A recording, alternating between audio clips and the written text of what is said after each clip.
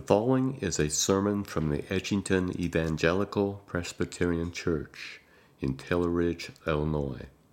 I'd like to invite you to open your copy of God's Word with me to Matthew chapter 5. Matthew chapter 5. Stretch out your hand for a Bible and open with me there. And as you're turning there, I want to acknowledge a few things. One of which is I understand that my microphone is coming in and out. I'm working on it and trying to get it tuned in right. Eddie was in here earlier with me, and it had no problems before everybody was here. And then everyone showed up, and it went on the fritz. Well, I'm glad you came, even if the microphone is going a little haywire. Doing the best we can. Hang in there with it. I'll get it tuned in week by week. Another thing to acknowledge is that one of the commitments that we have as a church, and one of the commitments we have as the session of the church, is that God intends that you as a Christian believer would grow by a steady and ordinary diet of what's called the means of grace, which is quite ordinary, namely by the preaching of the Word of God in a organized and systematic, continual way of expository preaching, meaning we open the Bible and we go to a text and then we preach that text. And then next Sunday we'll go to the next section and then the next and the next. So that what you're growing by is a steady diet of the Scriptures and not my ingenuity and not my storytelling and not my wit, but rather the Scriptures themselves. And so we believe in regular expository preaching. Well, it's been 18 weeks, but we're going back to the Sermon on the Mount, in which we had spent much time on last year, and just before the pandemic that took us to the Psalms of Ascents, which was a delight. We finished that time, but we come back to Matthew 18. Now here's the thing, or Matthew 5, we're going right back to where we left off. So it might seem a little strange to you to begin the next section of a teaching block on the topic that we're focusing on this morning, as you see the heading of what Matthew 5, 27 and 30 is all about. But it's the next text.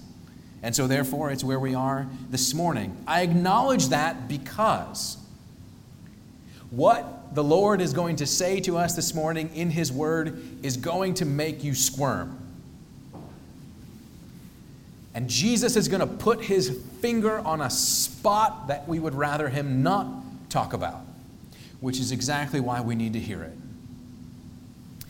And so we acknowledge that, and we trust the Lord to speak to us in His Word, even on topics that we might find to be slightly discomforting. Nevertheless, it's the Word of God, and so we believe it. So let's pray. If you've got your Bible open, let's ask God's blessing on His Word, and then hear it this morning. Let's pray. Oh, Father, we pause to ask your blessing on the Scriptures this morning. For you, by human authors, record these words for us by the inspiration of your Spirit. And so, Lord, this is exactly what we need to hear. And so we pray, Lord, that by that same Spirit that so moved Matthew to record these words for us, that same Spirit would rest upon us to illuminate our minds, to give understanding, to give application, illumination, Lord, and transformation. For we, your people, desire to be your people in truth and in purity and holiness. And so, Lord, come and bless to us the reading and proclamation of your word, that we might be transformed to be more like Jesus. For we pray it in His name. Amen. Amen. And now hear the word of God from Matthew chapter 5 at verse 27 through verse 30. Hear the word of God, the word of the King. You have heard it said, you shall not commit adultery. But I say to you that everyone who looks at a woman with lustful intent has already committed adultery with her in his heart. If your right eye causes you to sin, tear it out and throw it away. For it is better that you lose one of your members than that your whole body be thrown into hell. And if your right hand causes you to sin, cut it off and throw it away. For it is better that you lose one of your members than that your whole body go into hell. Amen. The grass withers and the flower fades, but the word of God abides forever and ever. So may he write its eternal truth on our hearts today. We said it's been 18 weeks now, 18 weeks since we've been in the Sermon on the Mount, so it's going to require a very brief review of where we've been and what Jesus is doing. Because the Sermon on the Mount in Matthew 5, 6, and 7 is a part of one of the largest teaching blocks that Jesus has. Everybody is fascinated with Jesus, and everybody wants to have Jesus confirm their agenda for the world. Everybody loves to say their opinions and suggest that Jesus agrees with them, when it's oftentimes better to just ask Jesus what he himself thinks and go right to what he says about things and then believe them. And so the Sermon on the Mount in Matthew 5, 6, and 7 is one of those very unique portions of Scripture where Jesus has an extended teaching block where he addresses all kinds of things.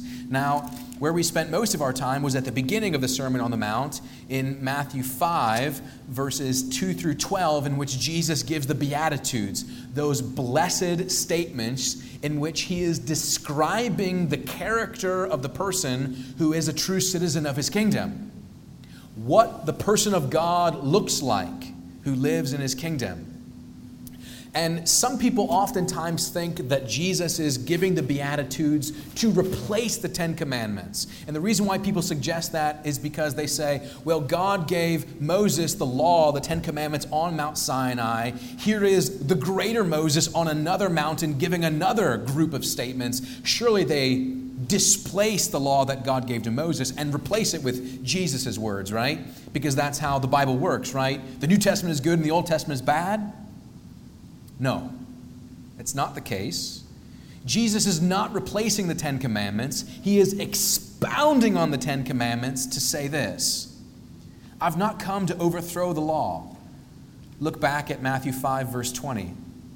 Matthew 5, verse 20, Jesus says, "For I tell you, unless your righteousness exceeds that of the scribes and the Pharisees, you will never enter the kingdom."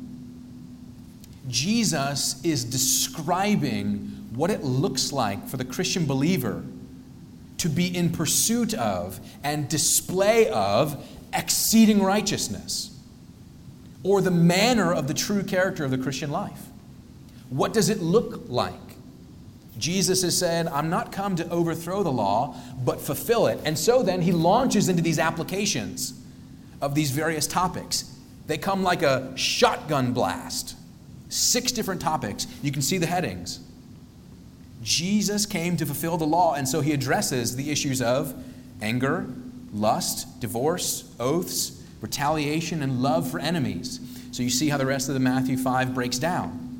And in every time Jesus is giving this instruction, it comes with a format where he says, you have heard it said, but I say to you. And when he says, you have heard it said, he'll quote one of the 10 Commandments.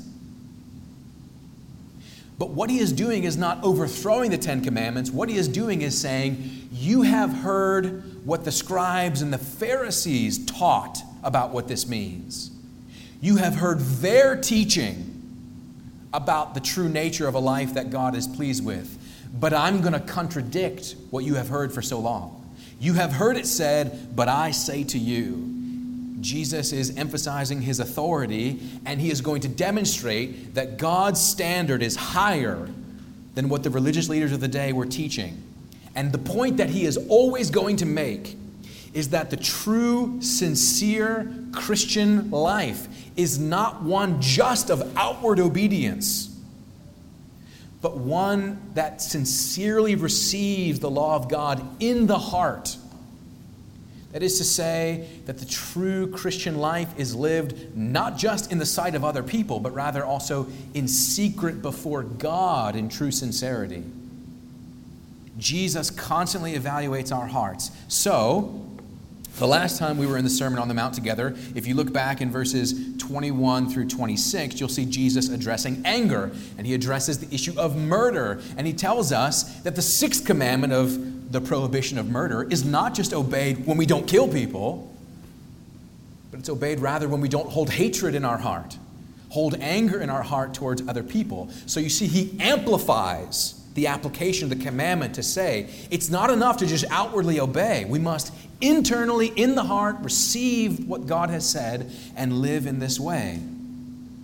And so we move on. The next application of Jesus' teaching, and again, we're obviously addressing some sensitive material here, but let me say very clearly at the beginning that God has designed men and women with sexual desires. And that desire finds its righteous expression in the covenant of marriage between one man and one woman. And the Bible makes no apologies of this. In fact, most of the time the Bible speaks of marriage, it makes us blush. But let's say it again. God's good design is marriage between men and women. And the problem comes when we take God's good design and use it in a way that it was never intended. We take even the very desires that God created us with and use them in a way that we are not supposed to use them. It's like fire. Hence the sermon title. Fire is good in and of itself. But when it comes to fire in the house, it belongs in the fireplace, or else it's destructive. There is a righteous and good place for fire, but outside of that place, it is dangerous. That's what Jesus is saying to us this morning. So what I want to see together with you in this text is a what and a so what. A what and a so what. And the what, of course, is in verse 27 and 28, where Jesus quotes the seventh commandment and expands on it. Hear the words of the king again in verse 27. You have heard that it was said, you shall not commit adultery. But I say to you that everyone who looks at a woman with lustful intent has already committed adultery with her in his heart. Again, Jesus is not contradicting the seventh commandment. The seventh commandment against adultery is good and righteous. He is contradicting the way the scribes and the Pharisees would teach the seventh commandment. He wants to make it clear that the law is not only external, meaning that we have not obeyed the law simply because we obey it externally. It must be kept deeper and more sincerely at the level of the heart, because the law of God is always about your heart. The reason why Jesus has set out to contradict and destroy this kind of false religion was because it was rampant all over the place in his time, but we find that it's still all over the place today as well. Nothing has changed. The world is still as fallen as it is. But the guiding principles that the Pharisees lived by when they used the law of God was they would ask, how far can I stretch the law? How far can I stretch it to suit my own desires while still appearing outwardly righteous to other people? How can I get away with as much as I possibly can and still appear righteous in the eyes of other people? They were looking for a way out rather than a way of obedience. They were looking for a way to have it their own way and always excusing their behavior by saying, well, technically, it's not wrong because I obeyed it outwardly. As it relates to this issue particularly, as you read the Gospels, you have actually several encounters of the Pharisees bringing to Jesus people caught in adultery, and the Pharisees and the scribes are all about demanding punishment for the person. We caught them, and they deserve punishment. They demand punishment, and they would be zealous to uphold the commandment in these situations because the person was caught. And that was the key. Because in the interpretation of the Pharisees, the seventh commandment could only be violated if you were caught. Because if you get away with it, nobody knows. And if nobody knows, I'm innocent. That was the teaching of the Pharisees. So, we can go three directions here as we're looking at the what of the seventh commandment. We can think about it like Pharisees, and we can consider it only as it is, and consider it only physical, and it only matters if you get caught.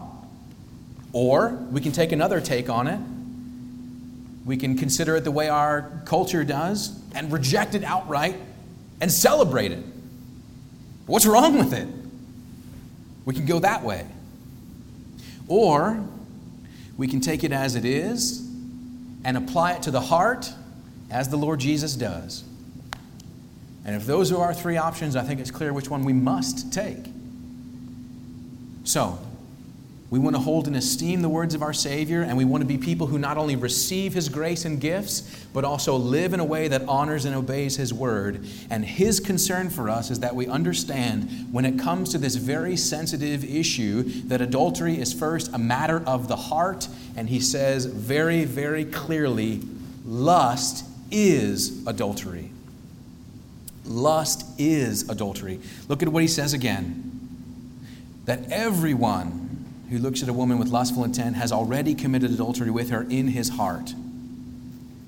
And never wanting to always make it about the grammar, still there is an important lesson here, because the verb here, looks, could also be translated as keeps on looking. It's actually a participle. Continually looking. Not just a one-time glance, but a gaze, a fixation. And so this is distinguished from the unintended noticing of a member of the opposite sex, but rather emphasizing a second, third, fourth, lingering glance for the purpose of sinful and unrighteous desires.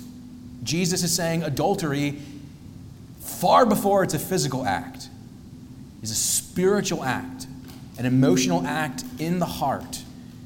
Jesus does not allow us to excuse ourselves by saying, "But I didn't do anything about it. I'm innocent." No, it's a matter of the heart. And let's say clearly, if this is a matter of the heart, whose heart? Whose heart? We need to be clear about the fact that this is not only a concern for those who are married. Adultery is not just a concern for those who are married. Does this also apply to the unmarried? To teenagers? And just to be clear, since Jesus is using the illustration that concerns men, does this apply to women as well? The answer, of course, in every case is yes. So here is the principle again, that God has created us with sexual desires, and just like fire has its proper place, so do those desires. And what Jesus is warning against is, again, the looking, the gazing, anything that creates in you a sexual desire that cannot be fulfilled righteously. And so the question, the very uncomfortable question that the Lord Jesus asks every single one of us in the text is, what are you looking at? What are you looking at?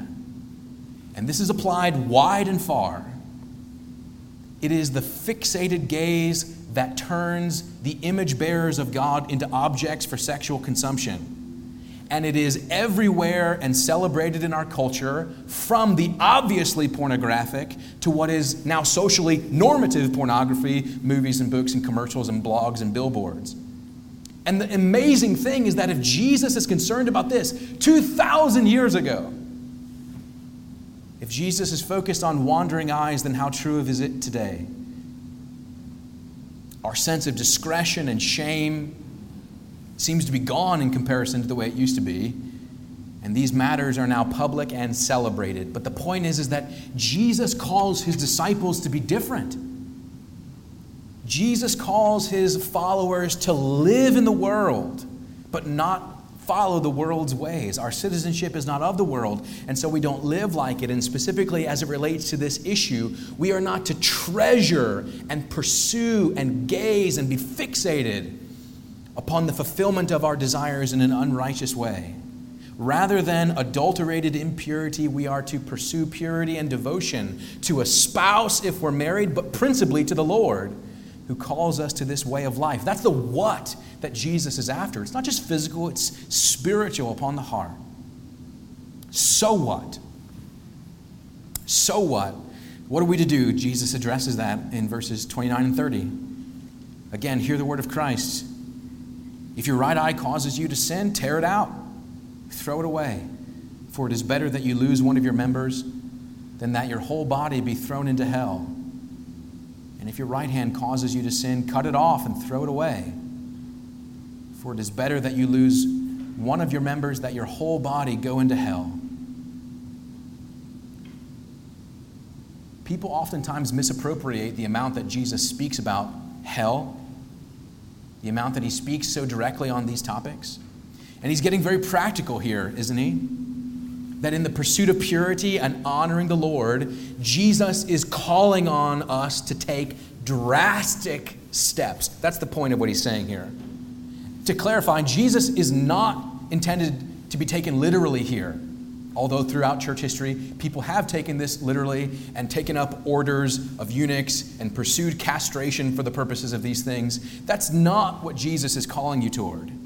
He is not describing mutilation. We know that because he's already said it's a heart issue. So whether you have eyes or hands, regardless, it's still an issue.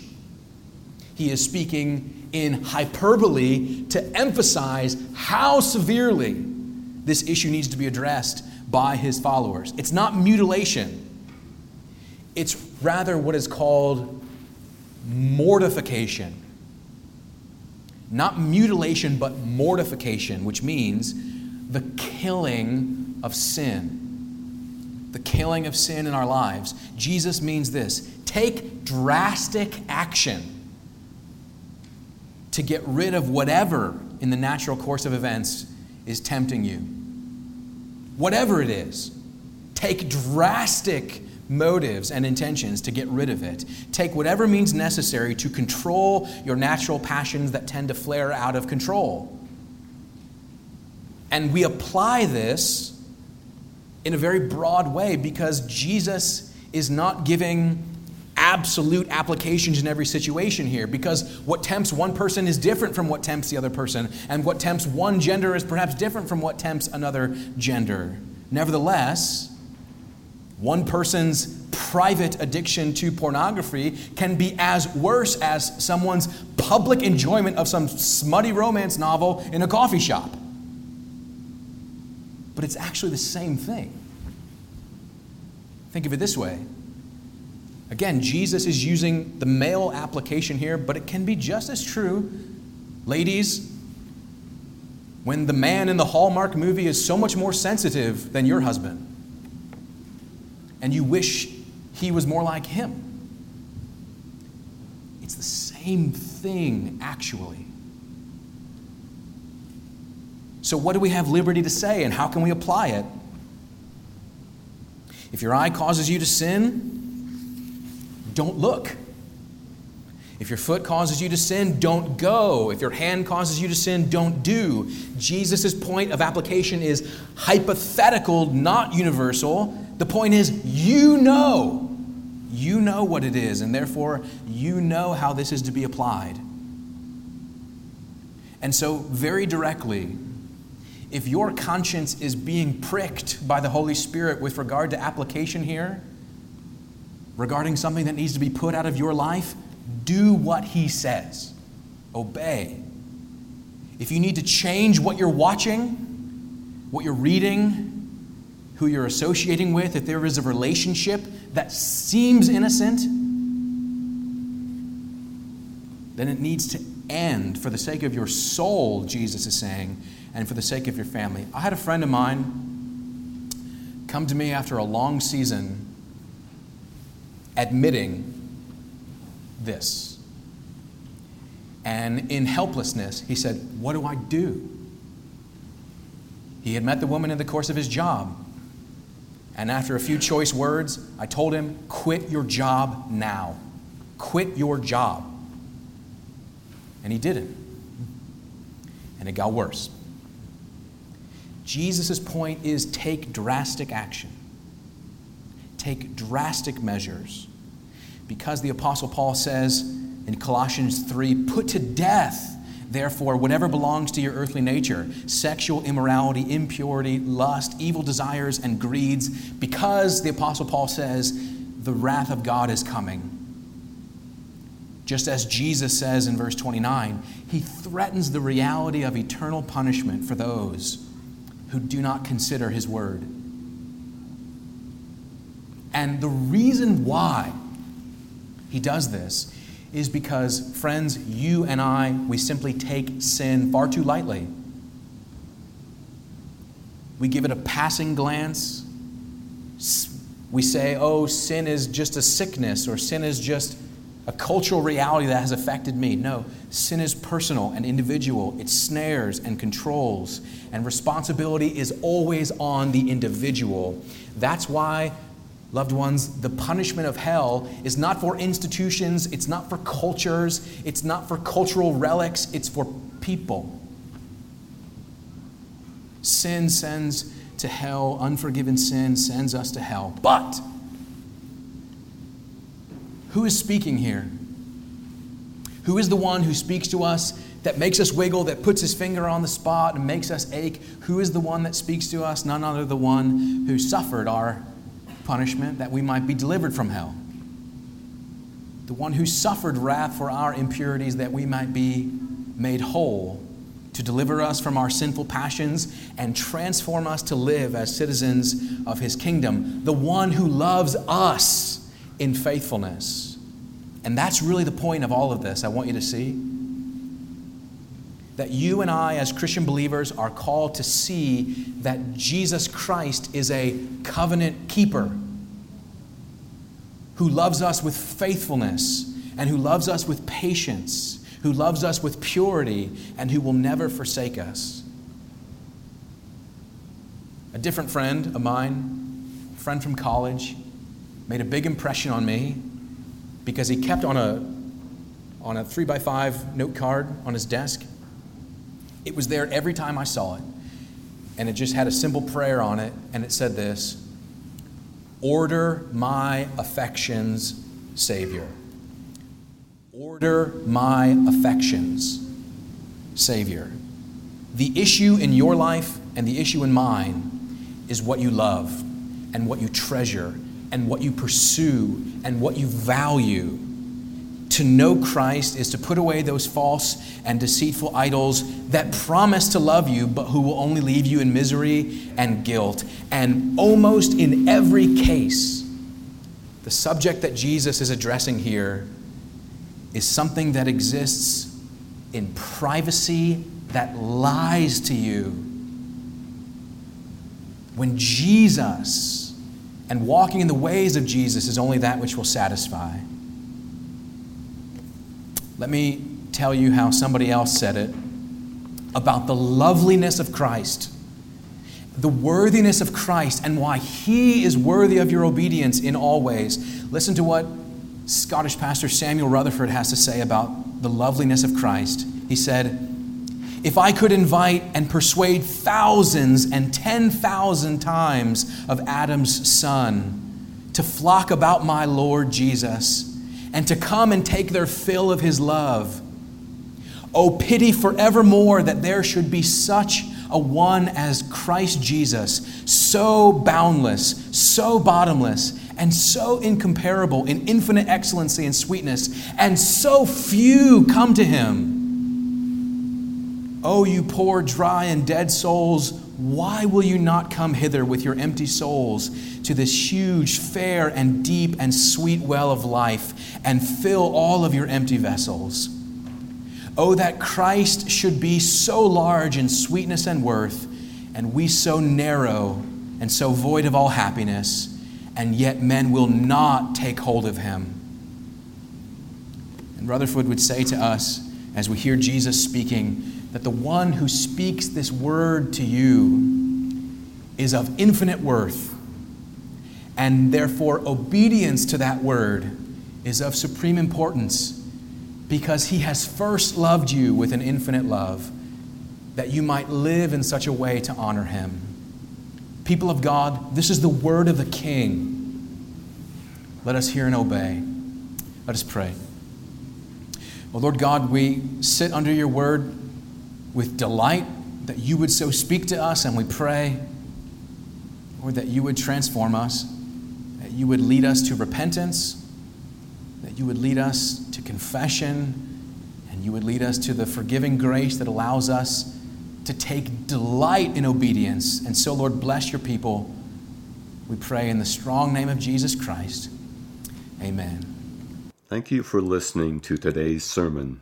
If you would like more information about our church or its ministries, please visit edgingtonepc.org.